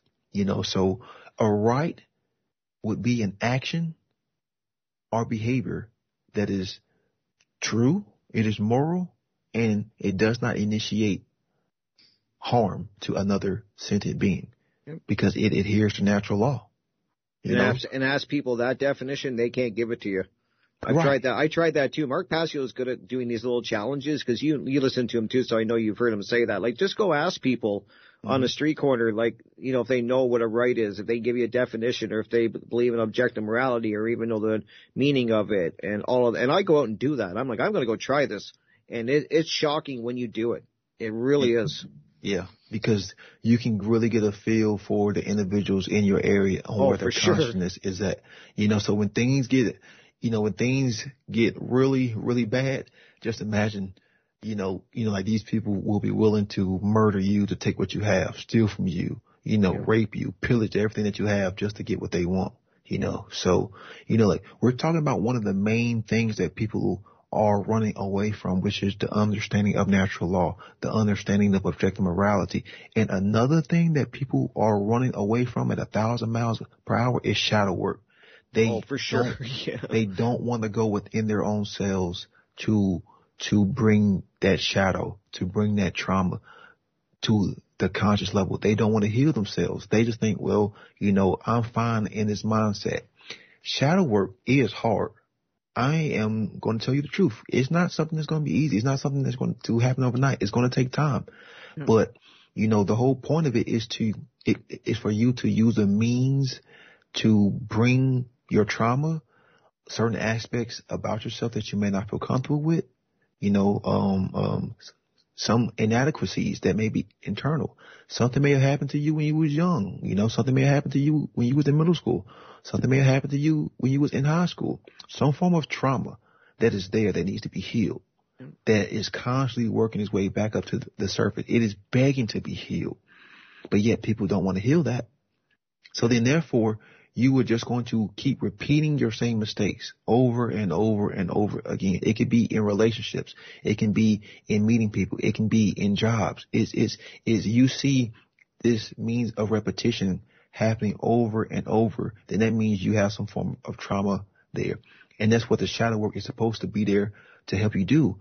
Shadow work, introspection, understanding, you coming to understand who you are, you coming to an understanding of your own darkness, because we all have a darkness. Yeah. We all have trauma. We all have trauma in some form or another, whether you want to believe it or not. We have it, and you're either dealing with it or you're not, when you boil it down. You're either dealing with it or you're being ruled by it. And that's the problem, is people's shadows have merged with their ego, and that's where it can become deadly. Is their ego and their shadow have merged together, and that is a dangerous individual, because that's the individual who doesn't want to change. That's the individual who thinks that they are right, who thinks that they know it all. And then they are operating on an illusion, on a fake proxy, on a mental insidious virus, because there's nothing more wrong than being, than thinking that you're right when you were actually wrong, but we all know that person who doesn't want to take responsibility, doesn't want to admit that they bought into a lie, thinking that they know it all, thinking that they are right. And, and blaming everybody else. I know a lot of people that blame everybody else. Everything in their life is somebody else's fault, and it's never their fault. And I'm just like, wow. They never point the finger at themselves, and that's what part of the shadow work is. You have to do that. if you're going to get over this. For me, it was the foundation of learning about myself and natural law and objective morality. That was my foundation. And it was the shadow work, which I still do. I tell people I do it every day. Question things, and I question why I believe the things I do, and things that went on in my life that I know were traumas that I have to confront. And people, like you said, they do not want to do that, Brandon. They run the other way 1,000 miles an hour when you ask them to start confronting themselves. And I liked what you said. We were talking offline. Like, I tell people, you got to sit by yourself and confront yourself. And you said, and that, I think a lot of people think that means bring your phone with you or bring your tablet. And no, I'm talking no technology around you, just you and yourself and your thoughts. Yep. Sitting quiet. And people say, that doesn't sound hard to do. And I always tell people, try it. Get back to me. You won't last 5 minutes. Yep. Most people won't even last 5 minutes because their trauma is so deep and so dark. When they start to creep up, they are going to be crying like little babies. Mm-hmm. Going to be crying like little babies. And one thing that I want to mention about natural law is supposed to help us or guide us to go within our own selves. You know, because the principles of natural law, there's not enough time to get into them. But I'll have you back on it someday again. We're going to talk more. Trust me. Yeah. So it'd be great. Thank you. The 7 Hermetic principles, they are within you, and they also are within nature. So how natural law is supposed to help us understand ourselves, and a guiding tool. It's like you playing a game and you know the rules of the game, so it can make that experience so much better. Right. Or you can be ignorant to the game and just totally being destroyed by each level because you don't know how things operate. Like that's humanity. Is we are trying to function in a reality that's like a game, but we don't understand the rules. And everybody's making their own rules as they go. Yep. So I mean, how are we gonna change anything if everybody's got their own set of rules? Yeah. There's no cohesion. There's no understanding. There's no clarity. And clarity is important because with clarity comes definition. With clarity comes understanding, knowledge. We have to understand these things. That's why I said natural law is meant to be discovered. It's like we were created, right? And God gave us the ultimate responsibility and the ultimate gift, free will. Because if we were not gifted with free will and God just controlled everything, then that's slavery. Yep. That's slavery. So we were given the gift of free will to learn, to make mistakes, to grow, sadly, to suffer, from our own ignorance. But that means we still have the capacity, the ability to change. Mm-hmm. But with knowledge comes responsibility. And that's one of the main reasons why people don't want to know this stuff. It's because I actually have someone, they actually, in like a 5-10 minute conversation, they actually grabs everything about her natural law. So then he said, so you're trying to educate people? And I'm like, yeah. So then he was like, man, that is an amazing thing to do, but you realize how hard that is? And I'm like, yeah. He was like, good luck. I'm like, yeah, I know. Like it's not easy. It's not easy. And that's why people don't want to get involved, because it's like they see the responsibility that comes along with knowing this stuff, especially in these troubling times. Like you do have a more responsibility to try to put this information out. You do have a more responsibility to try to educate people. You do have a more responsibility to try to educate your own kids. For sure. It's not easy, because maybe you'll be lucky if 1 in 1,000, would take this information, but good luck trying to talk to someone, like one-on-one in like a group setting and try to get them to understand this stuff. It's like, no, it takes hours and hours and hours, time, dedication to actually know this stuff. You're not going to learn this stuff overnight. And that's why people don't want to get involved. Is number one, they don't want to invest and sacrifice the time it's going to take to learn this. And then even when you do learn it, that's only half the battle. They don't even want to invest in the technology and learning the technology and learning whatever skill sets are going to be needed to at least put this stuff out. Exactly. Because it is a moral responsibility. That's just like if you know someone is going to go out and do something extremely heinous. I'm talking about extremely dangerous to either children or I'm talking about like just going to do something that is completely immoral. Do you not have a moral responsibility to try to make sure that that does not happen? Because if you don't, your karma at some level, you're going to be, held as somewhat being guilty because you had the capacity to create some change, but you sat by and chose to ignore it.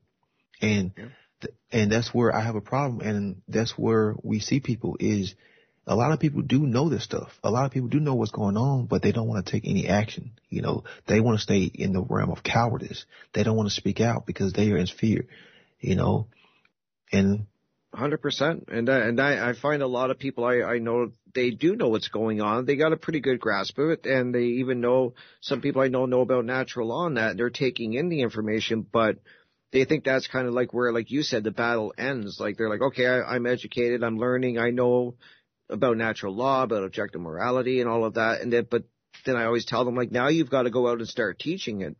It's not, you can't just stop by taking in the information. Yeah, you've educated yourself and that, but you have to now start going out there and spreading the message and teaching people, because that's why we're getting our ass kicked, is that we don't have enough people out there speaking about natural law and all the things that we talked about, where you have people that are just, they may be educating themselves, but they're not going out and doing the work.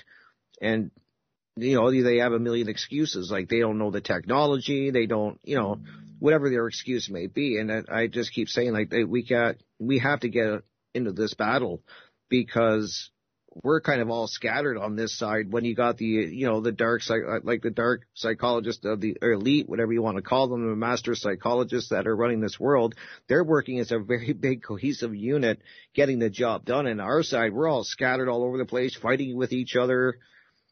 I mean, it's no wonder where we are, like how we are. It's no shocker. I mean, what good is enlightenment if it's just you? Right. What good is enlightenment if you can't share that knowledge and experience with others? The ones who just want to know, they're still serving themselves. And mind you, I was in that mindset for about 7 years, just taking in more information, more, spending 8, 10, 12 hours a day, just absorbing to the, to the point I thought like my head was going to explode. But just like with everything else, there has to be some form of outlet, because that pressure starts to build up and it's going to burst, and I know there have been many other people who I have talked to who were in that same mindset, but I know we're getting close toward the end, but we still got like 5 minutes, so we're good. Yeah. It's about developing, some courage, developing those internal fulfillments and doing that shadow work that I really do think that people can really get involved. Right. And find a topic that you like talking about. Find a topic that you enjoy. You don't have to know everything there is to know, because no one is going to know. Everything. But start off small and take baby steps. Just get involved. If you just have a phone, start recording yourself. You don't have to do presentations. You don't have to do 2-hour videos. You can do like 5-10 minute short videos. And as you get comfortable, in that means of repetition, as time progresses, then you can start to update. You can start to learn. You can get you a laptop, a microphone, a webcam. It's not that expensive these days. You don't have to go get, like the most buku stuff. You can buy something, whatever fits your budget. Mm-hmm. But are you willing to invest the time to learn? Are you willing to invest that attention? Because there is going to be a learning curve. You're going to have to learn this technology. You're going to have to learn how this stuff operates. And be willing to admit you're going to get things wrong. You're going to mess up. You're going to have problems. Oh, yeah, I do all the time. Yeah. I do all the time. All your problems. Yeah. But it is in that means of chaos, that's how you learn. A little bit of chaos is necessary. A little bit of chaos is healthy, because that's what causes us to learn more and go over that gap, because if things were just perfect all the time, then that would be bliss, then we wouldn't never really need to learn anything, but yeah, I've had technological issues, video problems. Oh yeah. Yeah. Yep. I didn't even, like I hard. tell people, I didn't even know OBS like 8 or 9 months ago. Somebody said I needed OBS. I'm like, what is it? What's an OBS? Like, I honestly didn't know. I didn't know what, and then I didn't know what PowerPoint was because I want to start doing presentations. So now I'm learning that. I started learning that a couple of weeks ago because I know I'm going to have to learn these things if I want to start doing the great work. And it's the one thing, like you said, Brandon, people don't want to take, that's the one thing people don't want to give up is the time. They don't want to sacrifice the time that it takes to learn this and then learn the technology side of it. Yeah. Funny thing real quick about OBS is the first time I started messing with it, it started off good, but then I started changing some settings and I screwed up my video encoding to where, to where it threw my audio off from, have my video, and then, I just scrapped OBS, but it was still in the back of my mind. And then a few months later, like 3-4 months later, I tried it, again, and I got everything fixed. But it's just be willing to make mistakes. For sure. Don't let that mistake, help bring you down, to the point to where you just throw it all off. Be willing to learn and grow and expand your learning. Perfect. Exactly. I couldn't have said it better. And we got a couple of minutes left, Brandon. I want to give you the floor. Let everybody know where they can find your work. Anything that you want people to know about yourself, go ahead and let everyone know. The floor is yours. Thank you. You can find me on the Odyssey platform. It's just Brandon Spencer. I post a lot of my content and a lot of Manly P. Hall's work. He is a great teacher. And I also post a lot of videos of other influential, videos that have helped me on my journey that have been taken out on other platforms. I'm also on YouTube, but I don't really endorse it, too much. I'm on BitChute. And I am also on the One Great Work Network along with the other wonderful content creators, who amazing are posting stuff there. Yes. Amazing. Yeah, I learned so much from watching all those creators. And like I said, I found you on your YouTube channel. I found that presentation, and I've been watching your other stuff on there, and amazing stuff. I suggest people, please go check out Brandon Spencer on YouTube and all the other, like I said, we got the One Great Work Network. You can check it out there. So I want to thank you, Brandon, for taking the time to come and see us and talk about these important topics. Thank you so much, and you're always welcome to come back. And we can continue where we left off and cover more topics. You're always welcome to come back, my friend. Thank you. Thank you for having me on the show, Rick. Very much. Thank you. Thank you so much. And I will just stay on, and I'll hang up, and then I'll get a hold of you right after this. All right. Take care, guys, and thanks for listening. And I'll see you next Monday with another great guest. And we got the Fenton Perspective up next.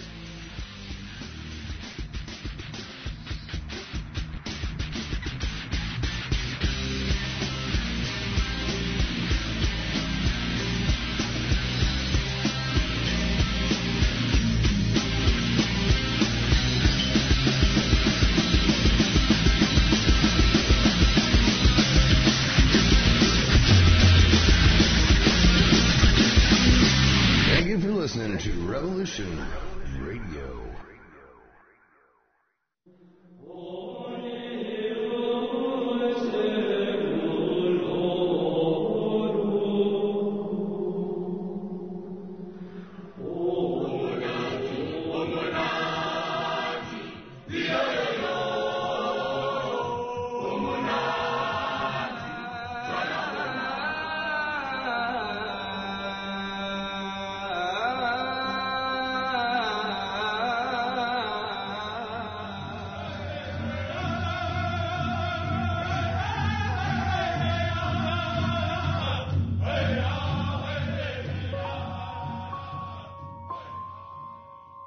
Join Revolution Radio every Wednesday, 8 p.m.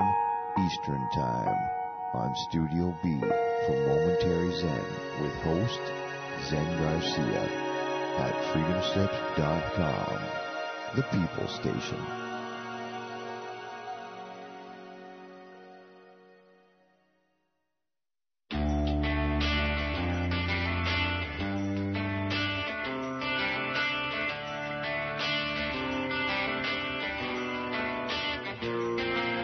This is Thomas, a.k.a. a Mad Painter. I'd like you to join me Monday nights, 10 p.m. Eastern Standard Time for Open Canvas. Don't forget to bring an open mind. Yes, folks, that's right. Bring an open mind to an open canvas. Again, that is Monday nights, 10 p.m. Eastern. UFOs to government corruption. This is Revolution Radio, freedomslips.com. You don't need to expect us. We're already here.